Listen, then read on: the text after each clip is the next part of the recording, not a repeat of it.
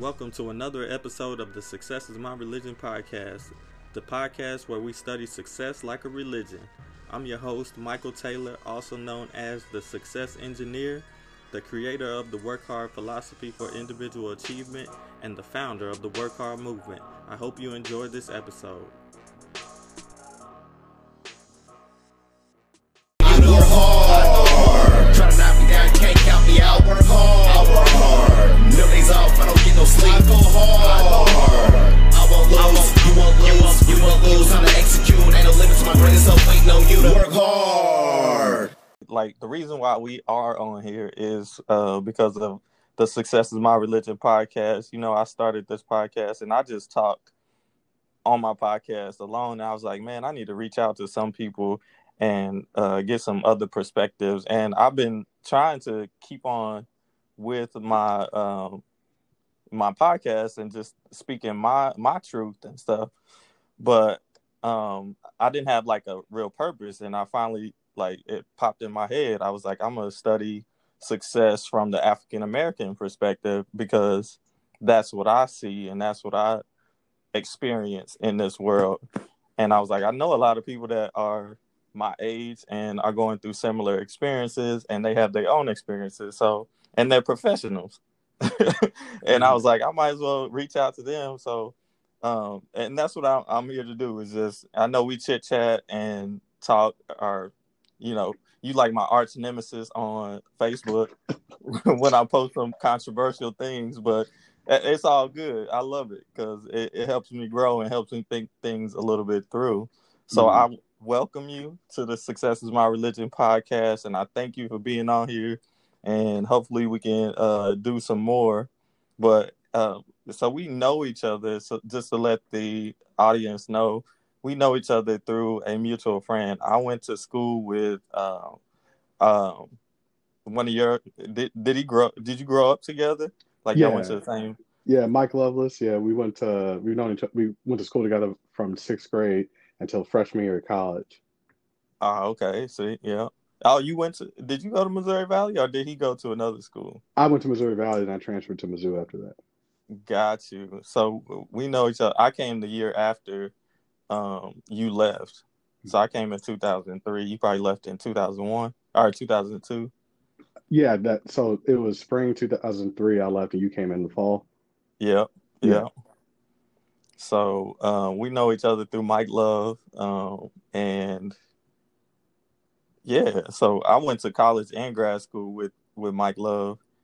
And you guys grew up together and went to grade school and college together. So what did you do after high school? Like, tell me that process, because like I work in a high school now, and like I talk to a lot of people of color or students of color, and they're either picking college or not college and going straight to work.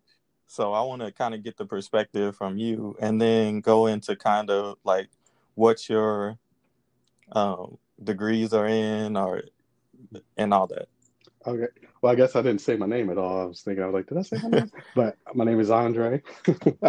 I was like, I'm terrible at introducing myself. I'll talk for an hour first, then and figure like, oh yeah, I never said my name.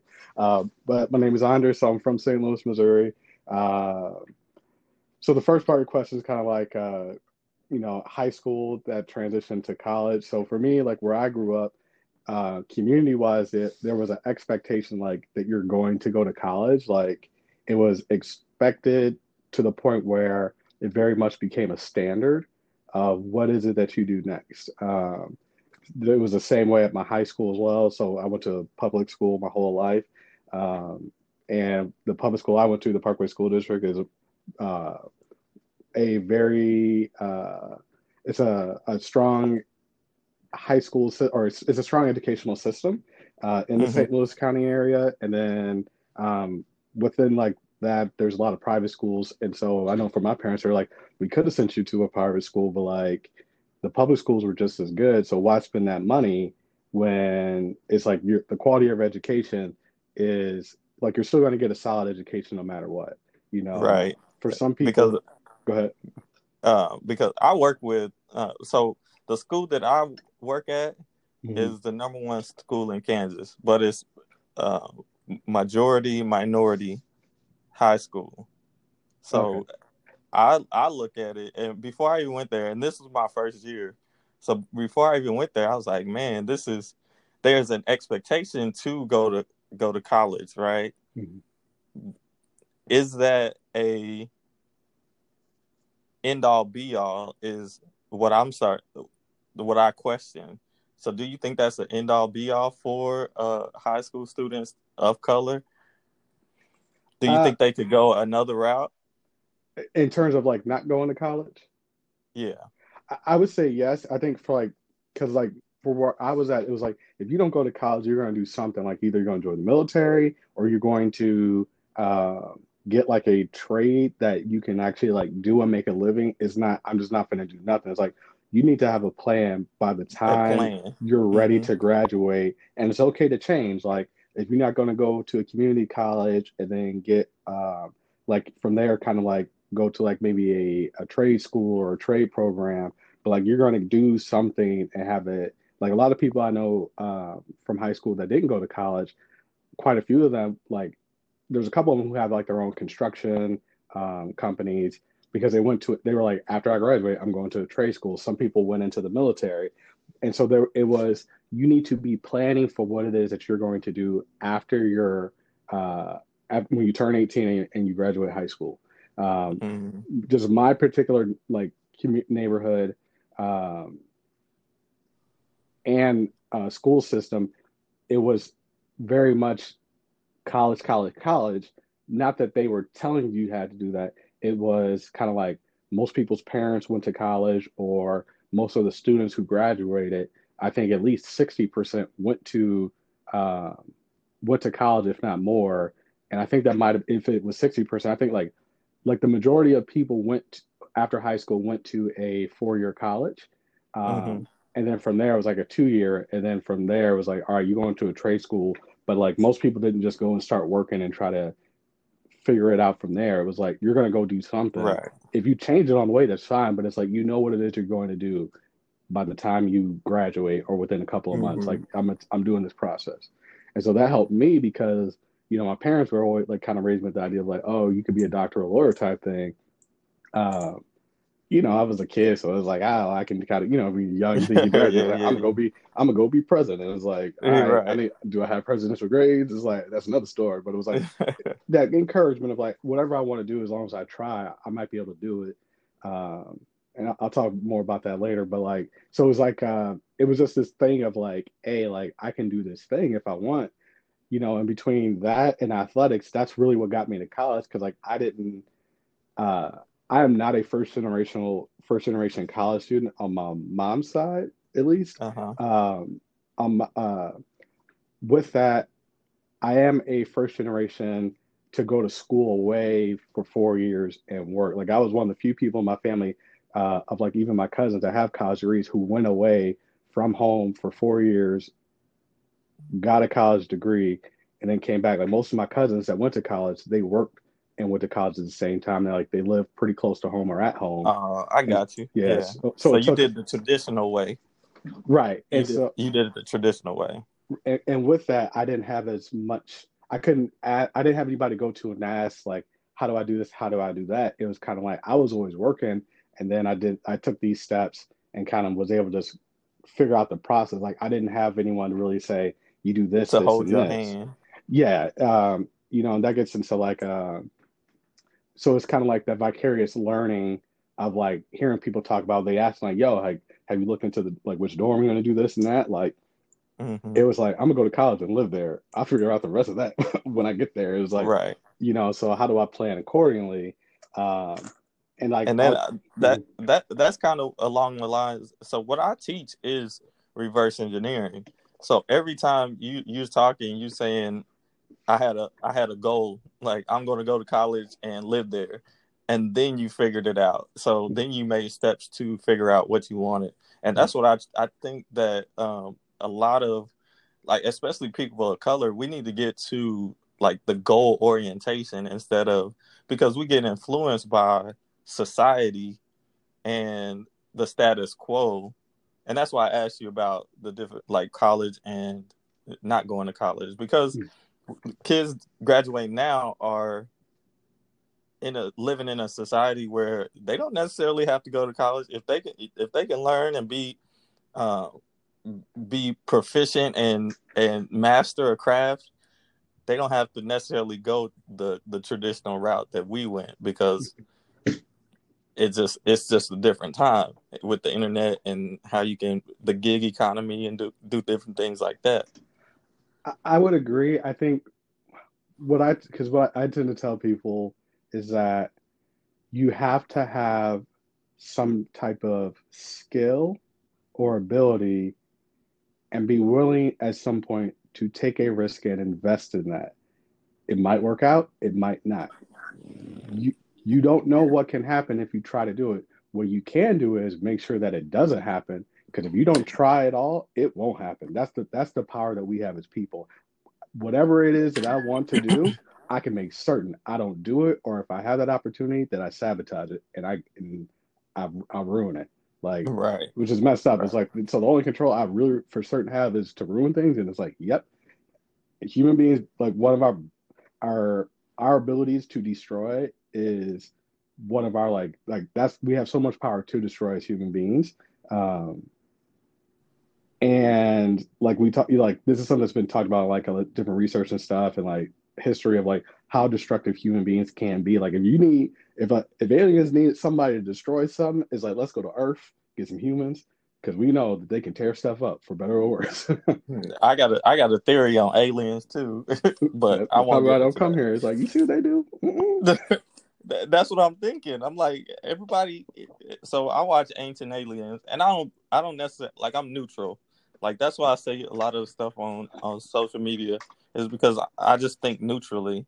Like, I do have a conclusion in mind, but I ask the question that is opposite of the status quo, so that I kind of get people thinking outside of the box, right? Right. So if aliens really do exist, but they see the destruction that we're doing to society, and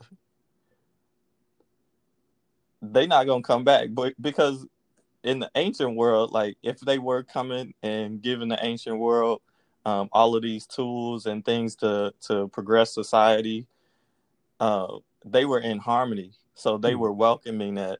But now we're in a society where, hey, if you got something that can benefit me to make some money and to be ahead of the game, I'm going to take it from you. And then I'm going to go and colonize your world. Right. And I think that's the unfortunate part of like society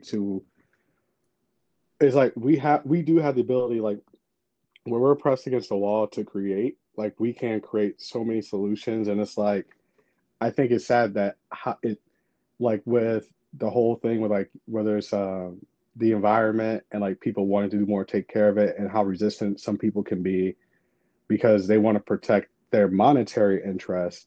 And it's like, how much more monetary value could you have if we use our full ability to, every time there's a problem, it's like, okay, there's a problem. How about I hire you to figure out a solution so that I'm still able to produce what I'm producing to the level I'm at, or if not better, at a way lower impact on the environment and society.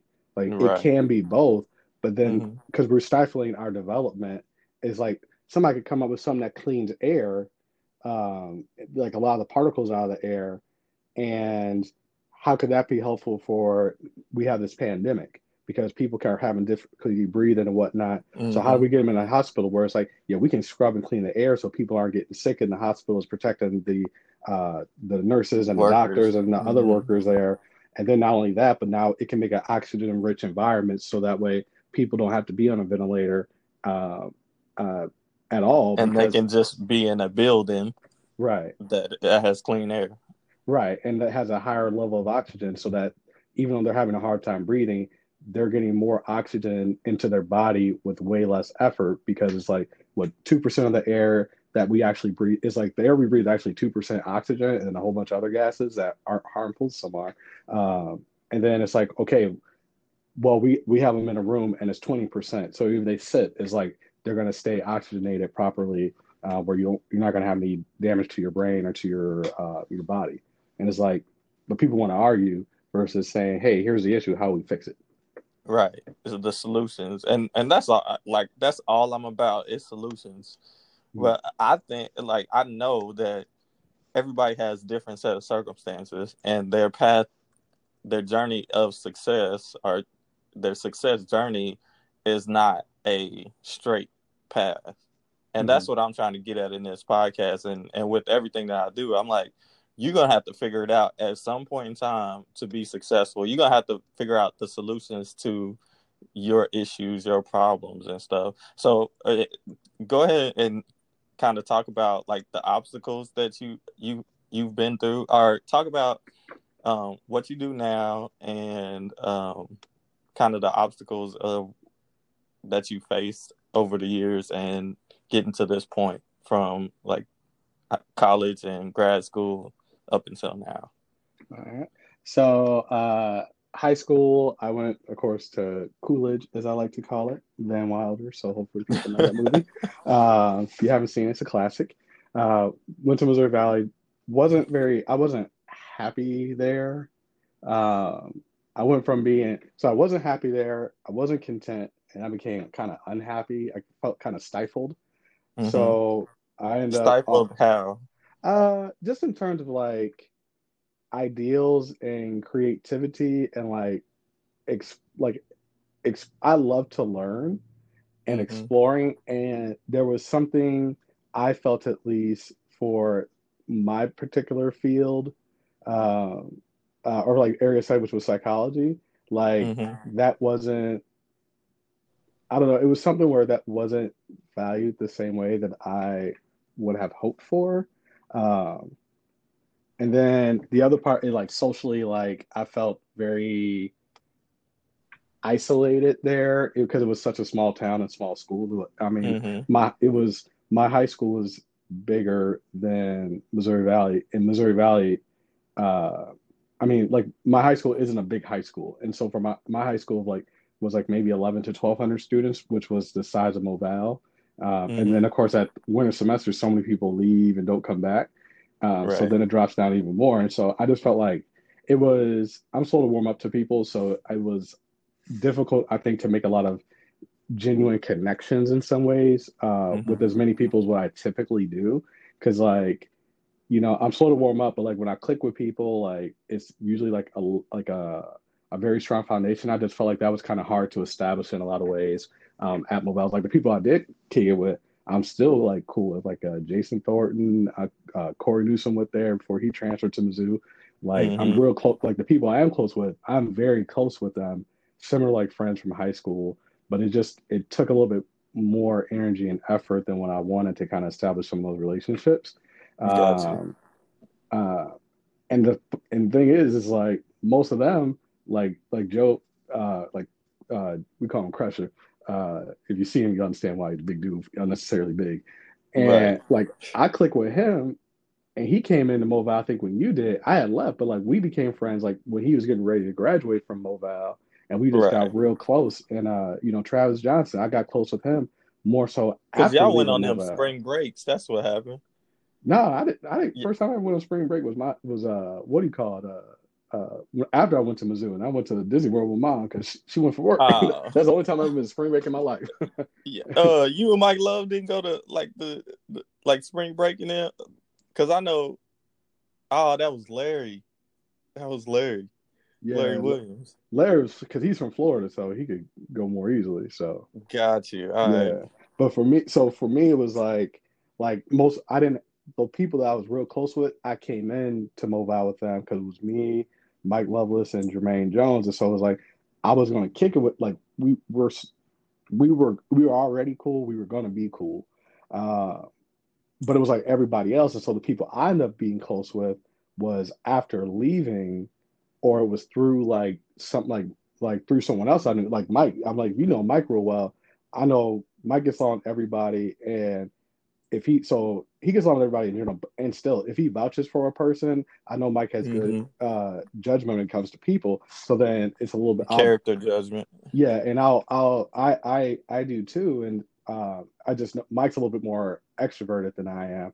And Mm-hmm. so when I'm like, all right, Mike vouch for him, then I'll be cool with him. And then if something happened, then it's like, that's on them. Because I know Mike has uh, a good judge of character. So it's like, I ended up getting close to like Travis after Travis and Joe, I think it was around the time that they graduated from Mobile. And that's when we got real cool. And like, I go out to see Trav like at least once a year in LA. Mm-hmm. Since he moved out there, I kick with Joe all the time. Where we talk, it's kind of like how we're talking now. We'll sit and do this for like hours, talking about like Right. it could be nothing. We'll fight like brothers, and it's like no matter how contentious it gets, it's gonna be like, all right, I still mess with you. Like, don't do Yeah. that again because I won't have to Right. beat you up, And Right. it's like you gonna go tell your mom, and I'm still gonna beat you up because she ain't my mom. But it's like we have certain relationships where it's like they could if I tell them not to do something, they'll respect me and not do it. If I'm doing the most, they'll let me know. And it's always from a place of like, I'll tell you this because I care about you. If other people say it, that's fine, but they need to say it in a certain way. Because what I'm not going to do is let anybody disrespect you. Because then, even if you out of pocket, I'm gonna check them, and then afterwards, I'm gonna check you for being out of pocket. And Right. so, So I just building those relationships that was the obstacle, um, one of the obstacles that you faced and made you leave Missouri Valley. Yeah, and you transferred to. to Mizzou from there. And I think for psychology, it was a better fit just because they have like for some of the bigger classes, like you might have a TA or a grad student teaching the Mm-hmm. class. If it's a lower introductory level, maybe. Uh, for some of the lower introductory classes, but it's like they have to learn that some of those folks already have their masters or they have to get their chops learning to teach. And so it's like I'm also helping them learn how to teach as well. So I didn't really mind that. But like Mm-hmm. the big thing was like I was always a person who always asked questions, make little like I would make jokes, but I would do it in a form of like asking like a question seriously. Yeah. And my professors typically didn't mind because like it'd be class of 300 people and like people laugh, it keeps them kind of engaged and whatnot. And my professors know I'm actually listening to them to ask like kind of almost like a silly question, but it's like that silly question was actually based out of what I'm talking about. And so they're curious and like that wasn't really stifled in my experience there for the most like with the vast majority of my teachers. Like they usually if they saw me, they would say something or and a lot of the Mm-hmm. time it's like I appreciate how engaged you are there. And sometimes if it was too much, they'd be like, yo, like I appreciate you being engaged, tone it down a little bit, or Right. because I don't want us to get too sidetracked. And they're like, it was still valued in some way, at least for my end. So, And that experience, that openness and willingness to see is, if I'm hearing you right, from the different schools, they appreciated the questions that your inquisitive or like your inquisitive spirits, because like Tupac said, even the genius asks questions. Like if you don't ask questions, you're not gonna get to the answer. So Mhm. I will be asking questions. I still ask questions all the time, and I'm like, and the thing that like with experts and when you get more and more information and learn enough, like you get to a point where you understand that the more you know, the more you know you don't know. Mhm. You know what I mean? And you still have to ask those questions. You still have to dig a little deeper. And it seems like you were getting that when you went to Missouri or Mizzou. Yeah, yeah, because like the idea, like, there's no such thing as a stupid question. Like that's I would say, of course, 90% true. I would think because Mm-hmm. the question may not be stupid. It might be how it was asked. But if a person's not understanding, they have to ask maybe a rudimentary question, so then they can ask the actual question that they have, or learn how to formulate it. And then Or for get to the people, understanding that they need. yeah, You might have to ask a stupid question to make a connection to get you to understand it the way everybody else understands it. right. And then from there, also, I think what the person answering the question, because some I've seen people and like get very like resistant and whatnot, whether it's me towards someone else, especially when I would coach and when I had to kind of I I tell a lot of coaches that I tell a lot of coaches and people that teach this. to the point you just made, everybody learns different. And so also with that, everybody also communicates differently. How we receive communication, how I receive communication might be different than how you receive the same exact thing that is said. Mm-hmm. So if a person has a question, it may not be that they weren't listening. They're not able to process the information, understand it in the way that they need. And so you have to know how to communicate for different people in a room. If you say, go down the hall, turn left, walk 3 steps, turn right, 90% of people will understand that. You might have 10% who don't, and they're going to have to ask you, like, I need you to tell me a different way. Then you have to say, turn north, go south. Some people don't know north and south like that. Right, right. I ain't that north and south person. Like, give me some landmarks. Mm-hmm.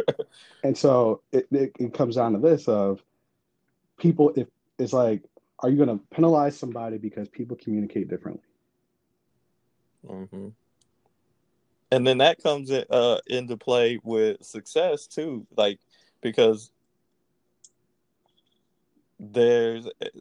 white people don't have a lot of contact with people of color, so when they come in contact with us, it may be a communication error, or it just might be a lack of communication or something that is holding us back because we don't understand each other. Communication miss. Yes, yeah, that's what it is. I was like, yeah, because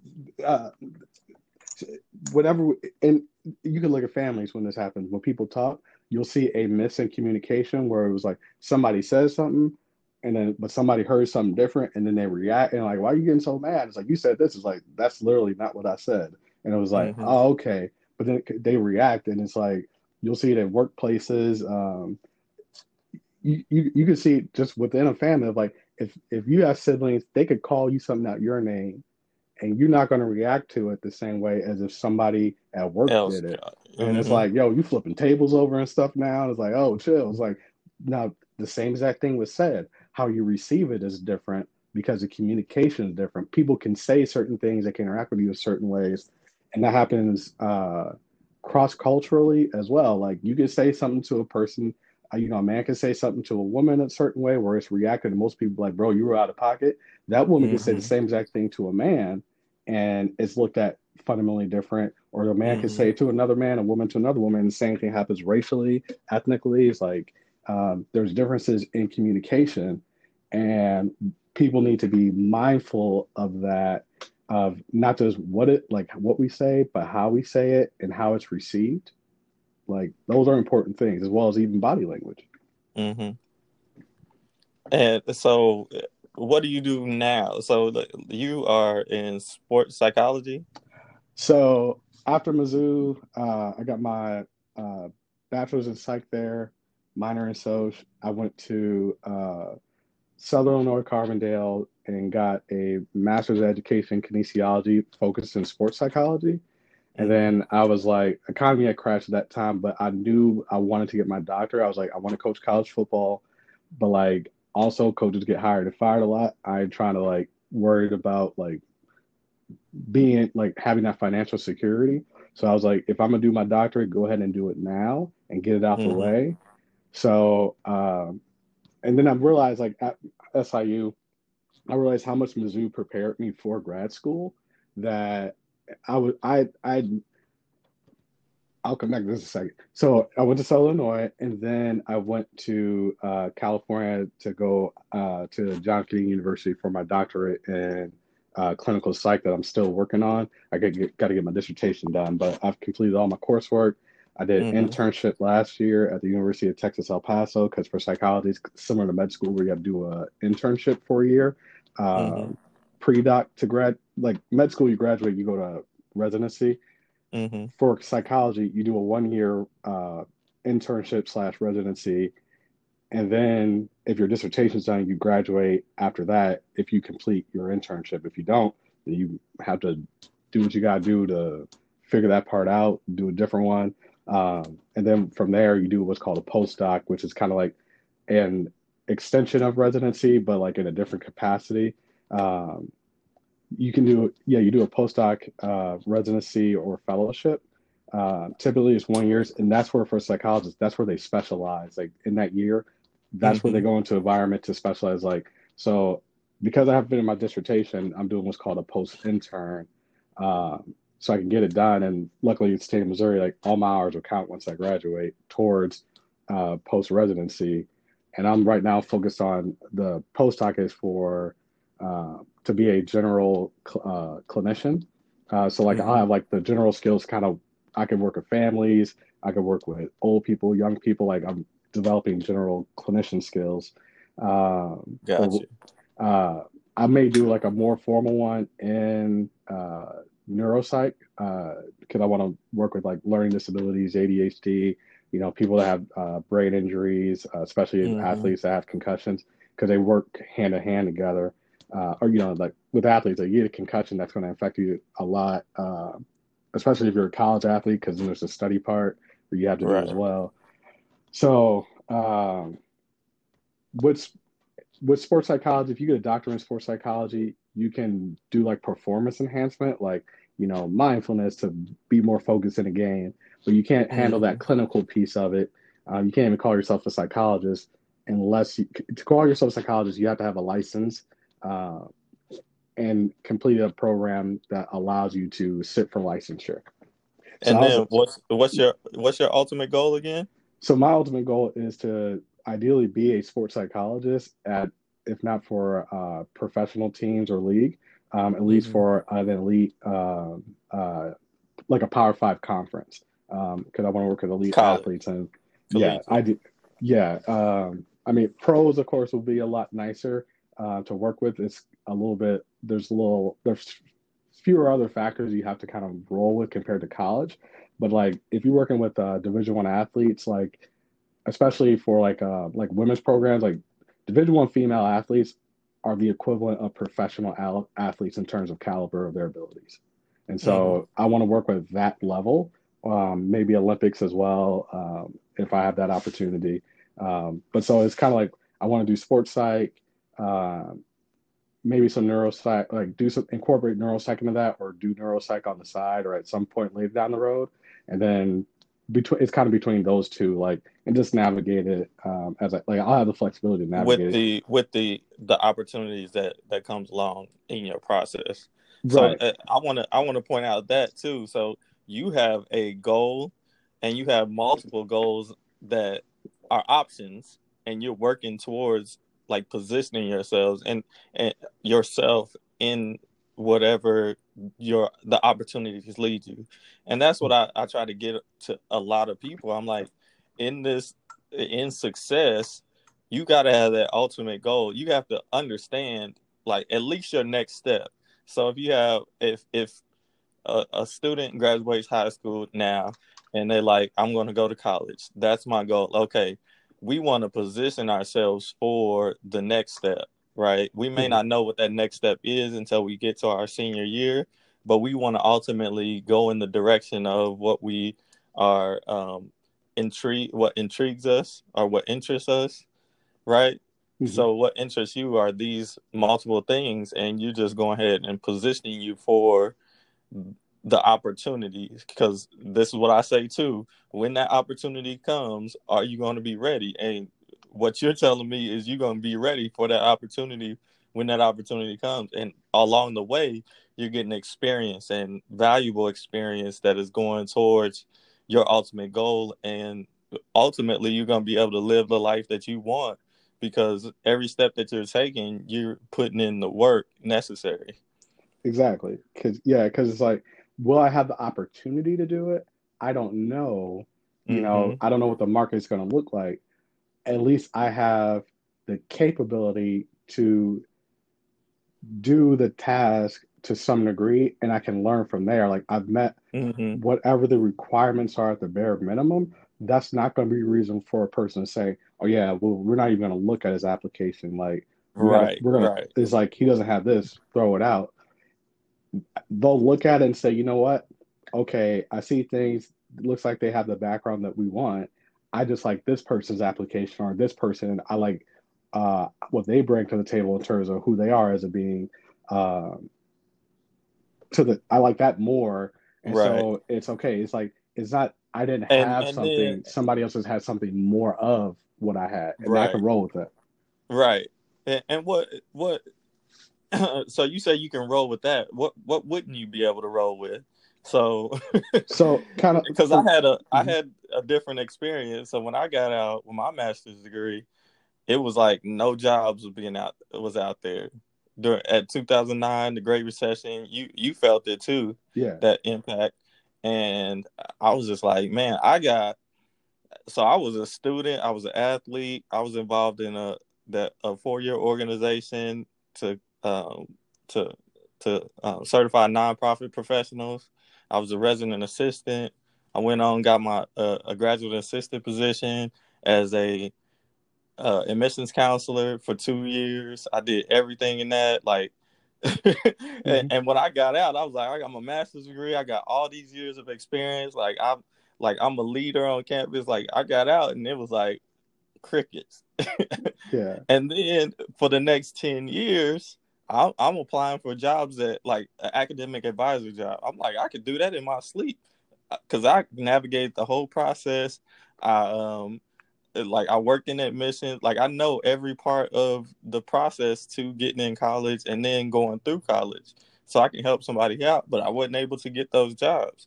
So what? Like I was qualified, but it just the opportunities wasn't there. So I had to make do with what I had and move throughout my journey by focusing on a specific goal throughout the past 10 years. And like I said, it was a struggle. So like I feel you because I was the same way. I was like, I'm gonna do all of these different things while I'm in school, while I'm going, so that nobody can say he's not qualified. You got to take a second look because I can't even fit all the stuff that I did on on a resume. Hmm. You got to take a second look. So I was like, mentally, I don't know where I was. I was just like, man, I don't know what else I can do. Like there was nothing else I could do. I was like throwing my hands up. So it kind of speak to like what wouldn't you stand for, because you was like, I can deal with that because ultimately there's somebody on the other end giving you that opportunity. Hmm. I think for me, what I can't roll with is one, at least for me, is that I don't try, and so that because it's like if I don't try, then that's on me, and more importantly, that Mm-hmm. says something about me potentially to another person, let alone myself. And I don't want somebody to to have that interpretation off of a false premise, let alone have that interpretation about myself because I was too scared to try. So that's Mm-hmm. one thing. And so it's like I know I meet the like it's like there's a validation of no. It's like, you know what? I may not be the somebody could be more qualified than me. That is not the same as me not being qualified.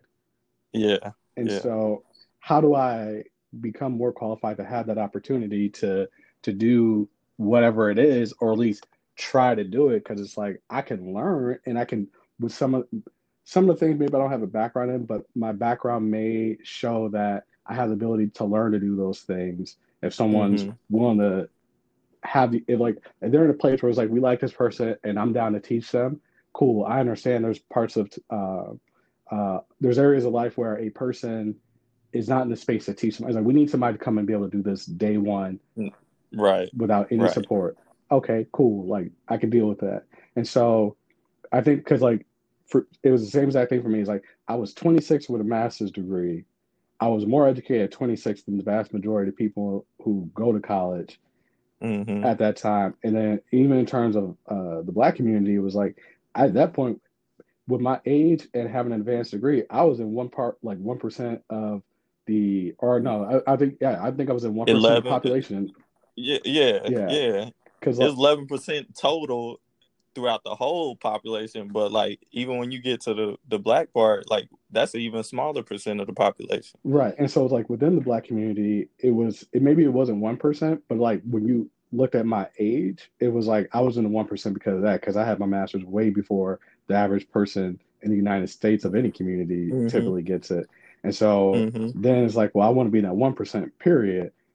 So I was like, I know I want to get my doctorate, so why not join that 1%? So I was like, I'll do that. And so it was, it's kind of like, here I am, and I'm working at Home Depot because there are no jobs available. None, And right? on top of that, I didn't necessarily have a skill that was translatable to everyday corporate America. Like, I don't know how to do code. Like, Right. what other things could I learn to do at maybe certain jobs and have the opportunity to do it? And not, it's like, I could probably do those things, but a lot of those places are being furloughed or closing down. And so I was like, you know what? I like psych. I like sports psych. If I do a doctorate in clinical psych, I can work in a lot more settings and be in positions that are recession resistant, if not recession proof. Mm-hmm. And so Mm-hmm. that's where I was kind of like, You gave yourself you put in the work to give yourself more options, right? more options and more security, because it's like, if Yeah. I would have a doctorate in sports psych specifically, unless I'm tenured at a university, but even then, it's like if things get furloughed, then I'm at risk. So I was like, if I do clinical psych, okay, maybe I don't. I could, in some instances, I could teach. Even if I don't want to teach, I could go get another job that is going to be like there's a need for, like, no one, like when I'm all done and I get licensed, no one else can do my job unless they have a advanced degree and a license. And then even there's Mm-hmm. scopes of being a psychologist, because like there's a person can be a therapist. Psychologists have a certain scope of practice that nobody else can do, that you have to hire them to do it. And so, Mm-hmm. like with the testing and all that stuff. And so I was like, well, I want to be able to do that as well because I'm interested in that. And that's something else that adds, like, hey, only this person can do this. Or with their doctor programs, like, we know that they're coming with a lot more education and different aspects of psychology as well as training. That, like, okay, yeah, you can hire this person who do the same job as me, but like with my education, I have more area, like I have more information that I've learned, been taught, have implemented than what they do, just because I do, my degree is a longer, more intense program. And then from there, And let me go ahead. let me ask you this: will you be able to write your own checks? If Like, if I so want to do it private will practice, I could. you could okay, Yeah. because that's entrepreneurship is where I think that African Americans as a culture need to look into as another form of income, Hmm. whatever that may look like. Because I'm looking at people now, and if you lost your job right now in the pandemic and stuff, and you only had that one source of income, you need to be looking at two. And I don't know what that looks like, but we got to figure it out because, like, you want to be recession proof, and not a lot of us are recession proof. Like just a year ago, I wasn't recession proof. Hmm. Like if this would have happened last year, at this time, I would have been up a creek because I was working as a group fitness instructor and Uber driver. Hmm. Those are my main streams of income. So I would have been like, man, I don't know what I'm about to do. I'm about to lose everything. But now since I kept working and kept looking at different options and studying what I wanted to do and where I'll be best fit so that I can work a regular job and impact the people that I want with getting a paycheck from it and have my side hustle so that I can live decently. I was like, this is where it is. So I finally was able to get a job after 3.5 years of doing group fitness and Uber driving because I wasn't going to just work at Best Buy. Hmm. So I was like, I'm either going to work with students and kids in the collegiate or the high school level. And I waited. I worked and waited. But I think that experience and that struggle made me a little bit stronger as far as when I got the opportunity, like ain't nobody taking it away from me. And now, with all that work, now I got 3 streams of income. So And then now I'm working to have online training courses, start a life coaching business so that I can help people in a better fashion and write my own check. What do you think about that? So I, you got the degrees and stuff are about to get uh your license and things. Like, what do you think about writing your own checks? Like being, I look. are you learning that? Are people pushing you towards that? Or do you have mentors? Well, I think for me, like that's one of the reasons. Like I was glad I did my I decided to pursue a doctorate because like for my program, that was something that was discussed. Like if you're going to do this, here are things to consider as you go, like ethically, like they were saying, like most people that work private practice go bankrupt because they spend too much of their income on trying to get unnecessary things. Like they got to get, you don't have to have the nicest couch in the world for your people Mm-hmm. to be able to sit on. You don't have to have this big old waiting room with all this stuff and spend all this money on things because if something happens, your overhead's going to, and like people don't take that into account.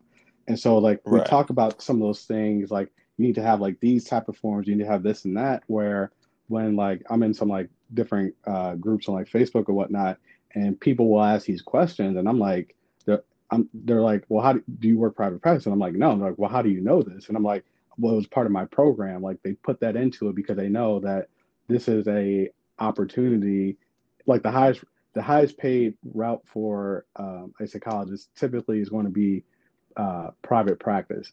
And they talk about Mm-hmm. here are the pros of private practice, here are the cons of it, here are the pros of working for somewhere else, like a hospital, university, here are the cons. And like, if you work for a hospital or university, like if you get sued, they got to sue like the hospital or whatnot. And they have lawyers to protect you and everything where you don't have to Mm-hmm. spend the money. You could go private practice and make bank. And somebody can file the most frivolous lawsuit ever that has no merit. And shut down your whole stuff, huh? Right, because it's not that you can get it thrown out, but the fact that you have to go hire a lawyer or have a lawyer on retainer, that adds up. If you Mm-hmm. hire a lawyer, they go hit you with that. A lawyer might charge you $150 for just responding to you by email. And so Right. when they send you those billable hours, what's 150 times 100? I'm bad at math, but that's a lot.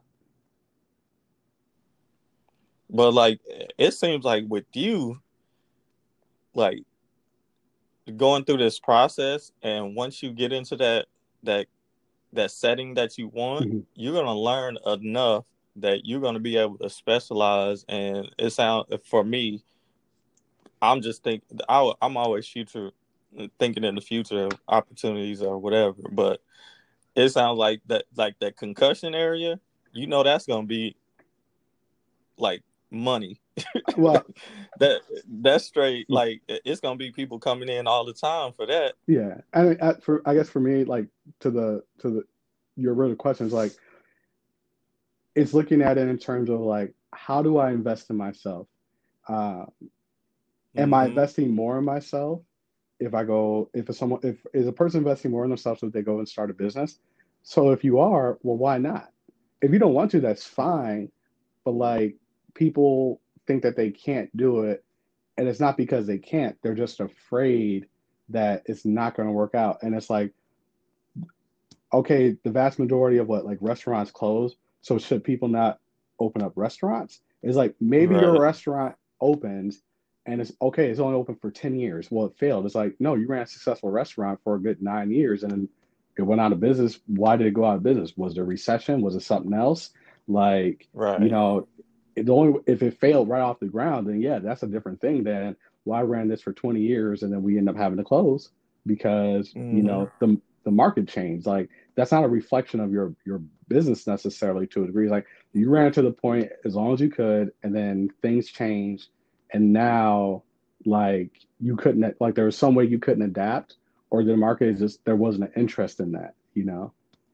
Mm-hmm. And I tell people all the time, like you got to use where you are. Like every opportunity that you get, like you're there for a reason.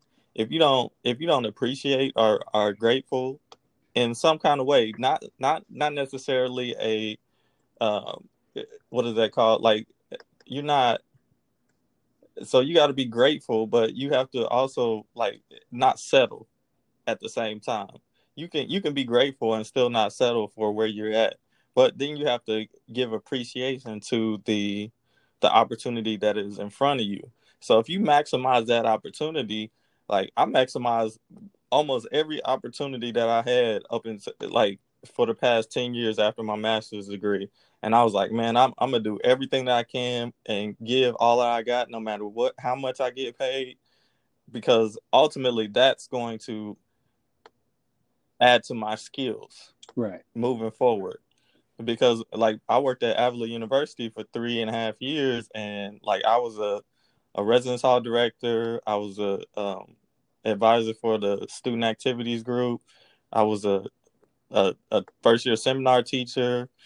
At that time, I just started teaching group fitness classes. So I was maximizing my time, and I was getting it. You know what I mean? I was learning. I may not have been the best, but in that process, I was learning key things that was going to help me in my next step. You see what I'm saying? And I think that's where a lot of us need to focus. Like, if you're going to work at wherever you're going to work, if you work at Walmart right now, like, you just do all you can. Don't be missing work. Like, because there's different habits that you have to learn on your way, on your success journey, that's going to help you in your ultimate goal. So if you skip over those steps or those habits that you need to create in that process, man, you're going to have to come back and retrace steps. So like your whole, everything that you're doing, you're not going to have to go back and retrace steps. Right. Like you're going to keep going up. And that's what we need, is that constant trajectory of, I may not have it right now, or I may not be able to do the things I need. I may not be able to do the things that I want to do right now, but I can if I keep on this trajectory, on this path. And I think that's I think that's where like just society needs to go, because like I talk to people all the time about like don't be dependent, be independent in our thinking. So if this is the opportunity that you see that's going to best benefit you for the future, yes, that's independent in your thinking. But just to rely on somebody to help you out, like I'm not like I'm not just going to rely on somebody. I need to be playing a part in that and moving forward in what I want to do, as well as given to whoever's giving me, providing the opportunity. Because as you know, we we got out during a time where it wasn't a lot of opportunities given. So you had to work at that what is that, Hobby Lobby or Home Yeah. Depot. You had to work at that Home Depot, and you had to do it with a sense that this is an opportunity. I'm gonna make use of this opportunity. I'm gonna be there. I'm gonna be professional, and that's gonna help you later on, right? Did it? Yeah. You tell me if I'm right or wrong. Well, I mean, it helped me in that moment, which is what I needed. Like, I needed to have a job so I could be doing something and not be dependent on my parents. Like, if I want to go do something socially, where it's like, "Mom, I get $20," like, Yeah. you know, At 26 years old. right, 26, I want to go out on a date, and it's like, I gotta have money to go out on a date. At the bare, even if we go Dutch, like, I could pay for myself, Right. but I can't pay for myself if I don't have any money. So it's like, it's like, how do I'm not gaining any independence by not doing anything and just applying to jobs, waiting. And it's like, well, why not do both? Like, I could work and have some type Mm-hmm. of independence, and then as I do those other parts, and so it's like two things can be true. It's like I need to plan for the future, and I need to also focus on what I can do now as those future things come about. Yep. So, And that's what success is. So, uh, what would your definition of success, as we end this podcast episode? Like, what would you tell someone that is affected by the pandemic, and because we're about to go through a recession, just like we did when we graduated? What advice would you give? I think there's no such thing as success if you don't have a goal of what it is that you want to achieve. So figure out what your goal is. Look at what are your options to get there, follow that, and if you achieve that goal, then you've been successful by definition. So Mm-hmm. if you change your mind and don't want to do that goal anymore, that's fine. That doesn't mean that you necessarily quit or gave up. It's, hey, I realize, yeah, this isn't what I want to do, and you create a new plan of action. You made a new goal and decide to pursue that.